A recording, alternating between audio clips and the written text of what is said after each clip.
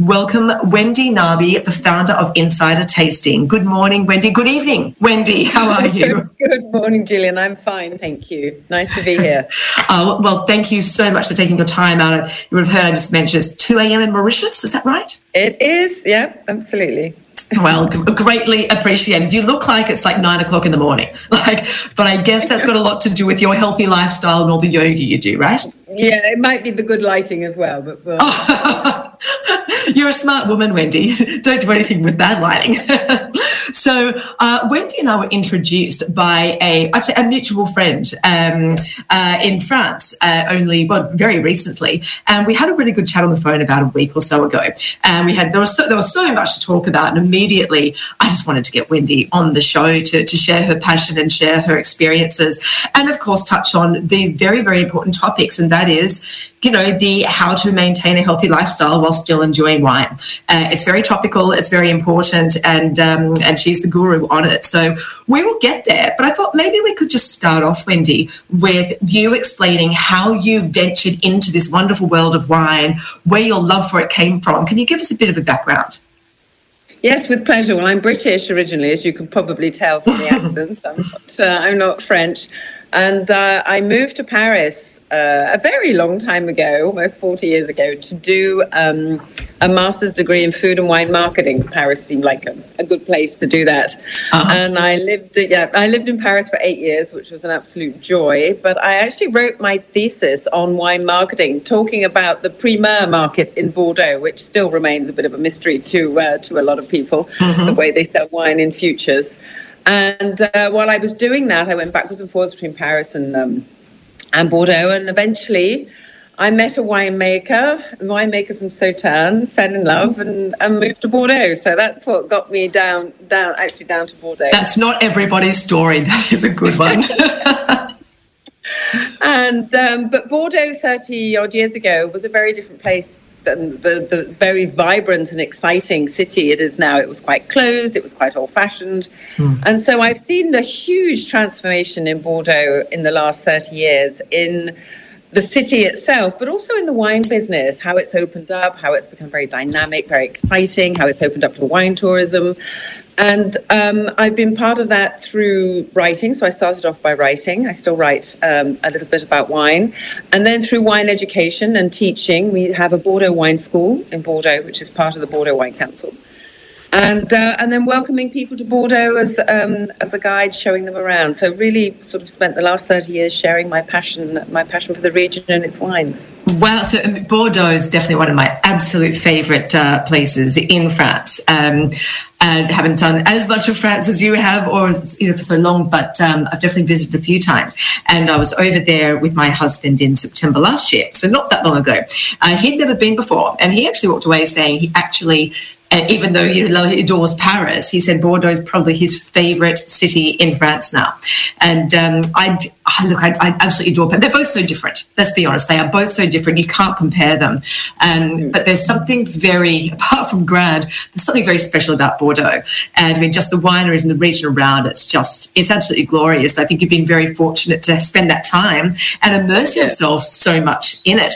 I can assume that you weren't speaking any French when you moved over to Paris, or did you have a little?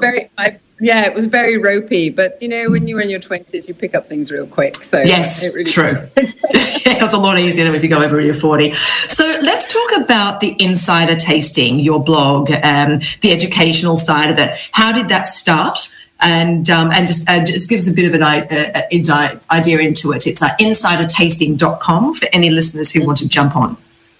Thank you. I think it's came from doing the wine education, the writing and the wine education, and then really having this passion to want to show my vision for Bordeaux, because I think especially for people who aren't in the region, Bordeaux has a reputation of being slightly inapproachable, slightly inaccessible, expensive, the classified growths, it's complicated, you've got all these layers, it's a large area. There's something like over almost 6,000 different wineries within this Bordeaux region, which is important. So the idea was to demystify and share and really get behind the wines, behind the product to the person, the people, because it's not all grand chateaux and closed doors and people in suits and ties. It is actually about, there are smaller boutique winemakers, there are people struggling. I mean, I'm sure your listeners that are following the world of wine will know France. It's a bit complicated in France for farmers at the moment. That includes winemakers. So really getting behind and meeting the people rather than just an anonymous bottle, really meeting the people behind the product. That was my aim. And the more I do it, the more exciting it is. I obviously love Sauternes. My husband was a Sauternes winemaker, so I'm passionate about Sauternes and sweet white wines. And so trying to knock on the head the idea that you can only have Sauternes with dessert. That's one of my passions. And also trying to be a champion for women winemakers. There's a lot of women winemakers in Bordeaux.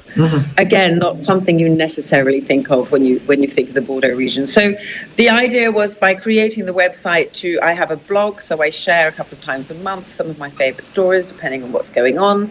And then I write in other things too. And then the health side, which probably comes from spending a lot of time with these fabulous women. Yep. They've all got their stories, and I'm sure they all have a lot of questions as well. Well, the whole health thing. I mean, I'm a yogi. I'm a yoga teacher. I've been a yoga teacher for several years, but I've been doing yoga for about 20 years. So it was trying to bring these two passions together. And it really started so I do quite a lot of wine tours, accompany quite a lot of wine tours, and somebody on a wine tour say, well, you eat and drink quite a lot when you come on a Bordeaux wine tour. I mean, you have a really good... Well, that's what people are there for, right? They're not there for the exercise, right? But what is interesting is I do try and get people out in the vineyards, and we do morning walks through the vines. But one of the comments was, how do you stay healthy when you live and work in this environment? And it can be a challenge. And so I started sort of talking about some of the things I do and what have you. And one of the ladies on the tour said, well, you should write this down for people before they come on your tour, so they enjoy it and stay well. And so I did, and then one thing led to another, and then it led to the book. So the idea of putting down some ideas of how you can enjoy the wine and not wreck your health at the same time. Well, can you give us some tidbits? I mean, I could, because I've read it, but I'm not going to do it justice like you.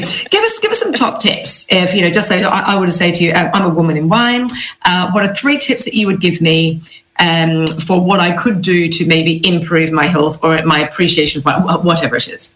Whatever it is, yeah. Well, I think the most boring one is probably going to be drink more slowly, so you drink less but better. Yes. And that really kind of comes into this notion of wine education and understanding wine, because I really think, without getting into anything formal, when you start paying attention to what's in the glass, when you start smelling it, when you start looking at it, when you start savoring it, you're going to be drinking more slowly. You're paying attention. So it's this notion of mindful drinking, which sounds a bit woo-woo, but it's really just taking the time to appreciate, and also this mindfulness, thinking about, why am I reaching for this glass? Really taking the time to enjoy it. And I think when you've got a little bit of information, and again, it's coming back to those stories, the person behind the wine, all these things make the wine more interesting, and it actually does slow down the way you drink. So I think that would be probably the first thing. The second thing, which is really, really important, especially for women, so I call it the drinking woman's diet, obviously because I'm a drinking woman, so it's a good place to start, but a little bit tongue-in-cheek, but also because as women, we do have a certain physiological difference. We do tend to assimilate wine much more slowly than guys. It's sad, but it's true. So it's something we have to pay attention to. So my second piece of advice would be to drink with food. And this is a very French approach to wine. And I mean, you spend a lot of time in France, so you'll know this. They don't tend to just drink wine. They will have wine with food. And the whole wine and food matching and the wine and food tradition is fascinating. It really does make the wine taste better. It definitely makes the food taste better. Yes. But when you drink on a full stomach, you slow down the rate at which you assimilate alcohol. I mean, in that alcohol goes into your bloodstream a lot more slowly. Your stomach empties more slowly when it's got food in it than when you're just drinking on its own. So for me, the food and wine thing, not only is it a very French tradition, and it is the way the French people drink, it really health-wise makes a huge difference to how quickly that alcohol is going to hit your bloodstream. Sure, and so, that makes total sense. Like if I am quite full, I actually drink less anyway, because you're actually full. Yeah. You're not just reaching for, and of course, the glass of water in between is good because that water fills you, apart from the fact that water is good, but it actually fills that crevice in your stomach that you're not feeling is a void that's, you're going to then fill with alcohol. So it makes total sense.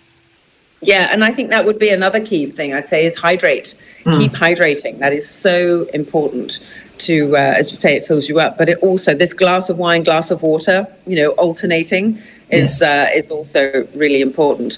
And then I suppose the third thing would be diet, because, I like to think you talk about wine as part of a healthy lifestyle. So what does a healthy lifestyle mean? And that's the whole thing all by itself.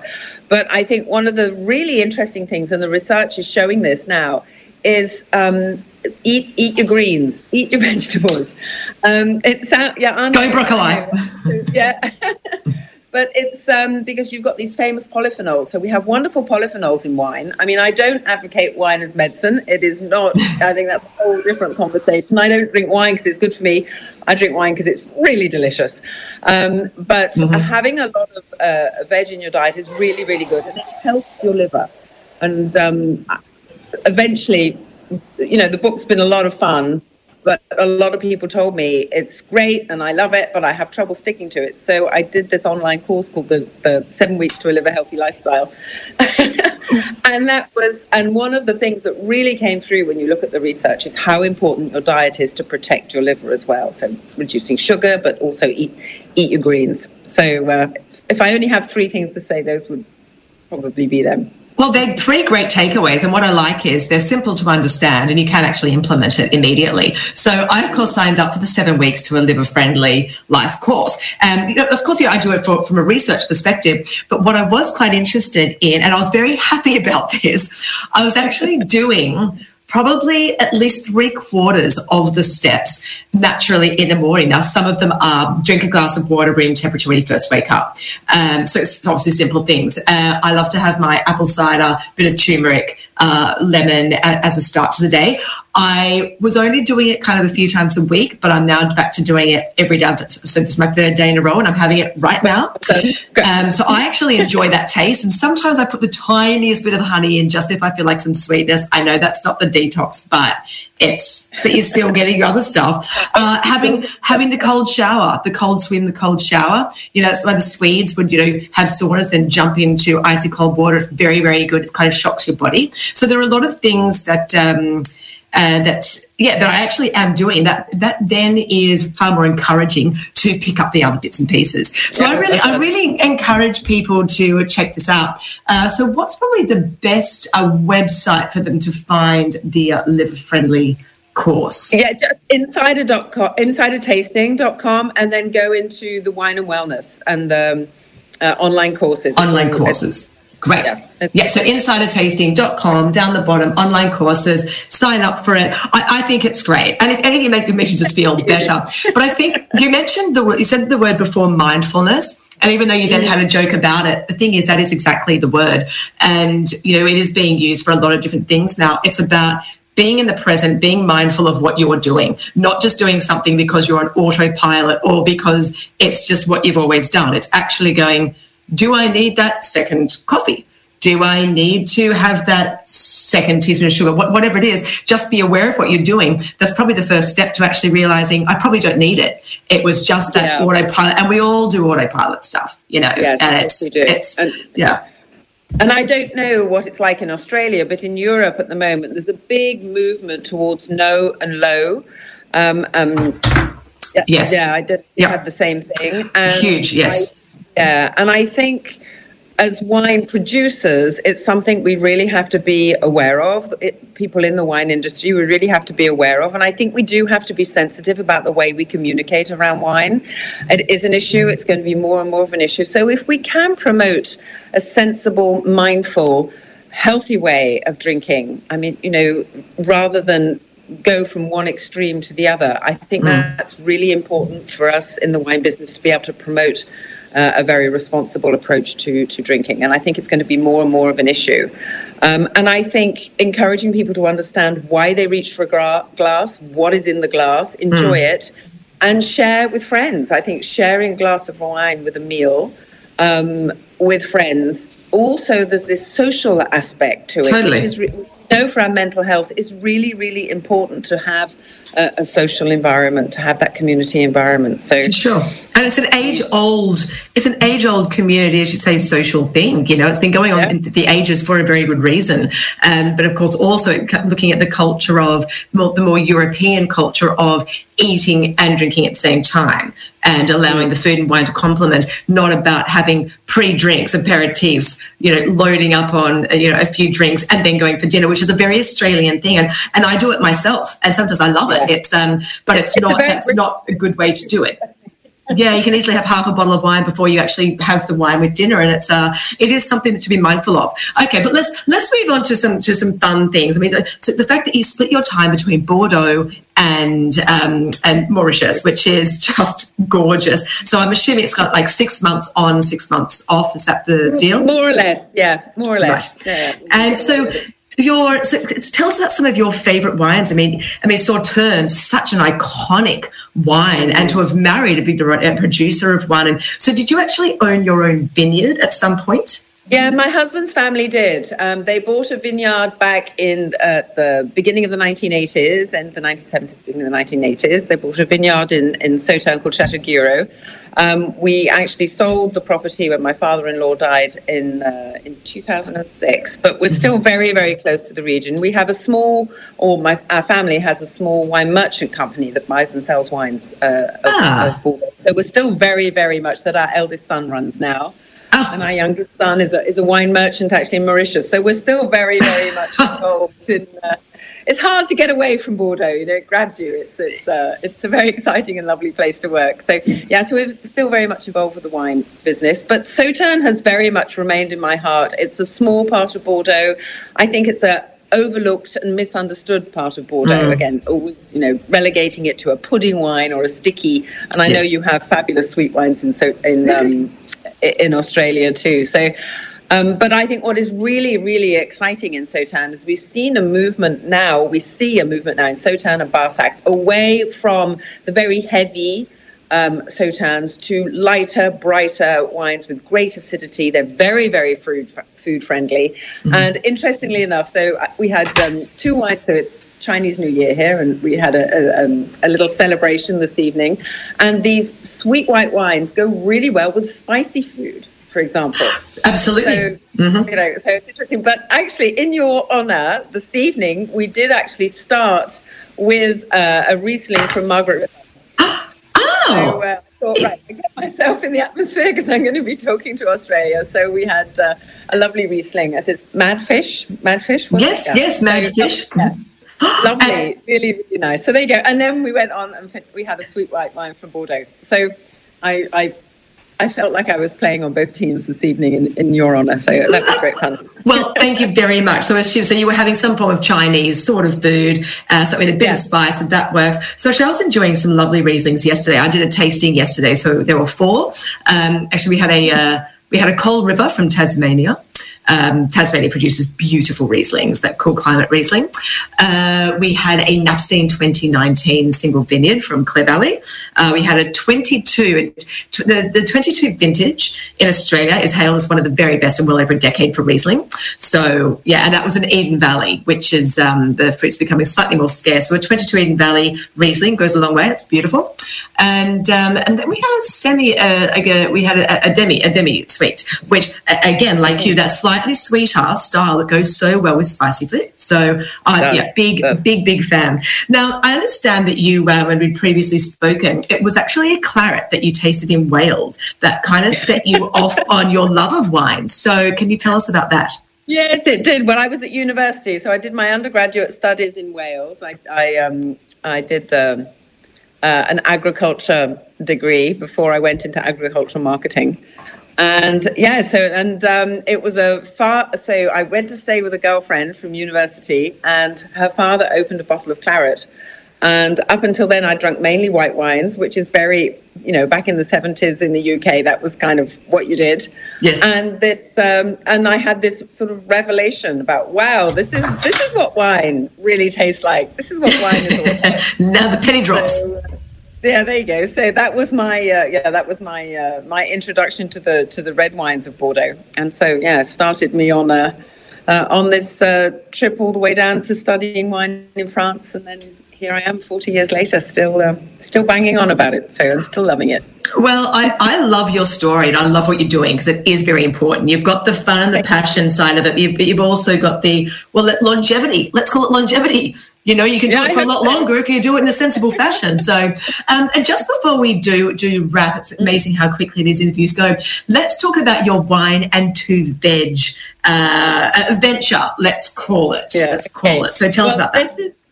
So it's a recent project. So we really started it at the end of last year, or autumn last year. So talking about women in wine in Bordeaux, a girlfriend of mine, Sally Evans, has a wonderful property in Fronsac, which is just outside Saint-Emilion. Gorgeous. Yes. And during COVID, she actually became a vegetarian. And she makes a red wine, and quite a powerful red wine. And then she just got fed up with it. Everybody saying red wine and steak. Mm-hmm. Right. So she said, I'm a vegetarian. I love red wine. I'm not going to give up red wine because I'm now not eating steak. And so she started going down this road of exploring what works, and knowing my background in wine and wellness, we started talking and what have you. And so we put together this website called Wine and Two Veg, so two the number, to experiment with food, vegetable-based food and wine pairing. So it's plant-based. It's not 100% vegetarian. There are a lot of vegetarian. There are a few vegan recipes, but it's very accessible. But the idea was really to play around with the wines of Bordeaux and plant-based food. So we've done an autumn recipes, winter recipes. We'll be releasing some spring recipes, obviously, in the Northern Hemisphere shortly, to encourage people to experiment, but also so that people who are living a plant-based life don't feel excluded from the wine world because of this red wine and steak myth. Mm-hmm. Obviously, red wine and steak goes beautifully together. It is a match made in heaven, but there's more to it as well. Exactly. So it was really about making it accessible, also fun, the whole making wine fun and being more adventurous, and showing the huge diversity of the wines of Bordeaux and how well they match with food. Yes, agree. I mean, if you just take like a classic, a beautifully made mushroom risotto with a Pinot Noir, that's perfect. That's perfect. And of course, mushroom is probably more the meatier kind of texture of a veggie. But I do get a lot of questions from people about what I would pair with vegetarian food. And that's why I really wanted to touch on this, because it's very interesting. I'm a cattle farmer's daughter. I'm a carnivore, but I also do enjoy my vegetarian food. And I sometimes I get a little bit stumped. Anything with meat, I'm like, yes, this. And sometimes it's not as obvious as a mushroom risotto. Yeah. And I think that's really helpful. And your point's a very good one.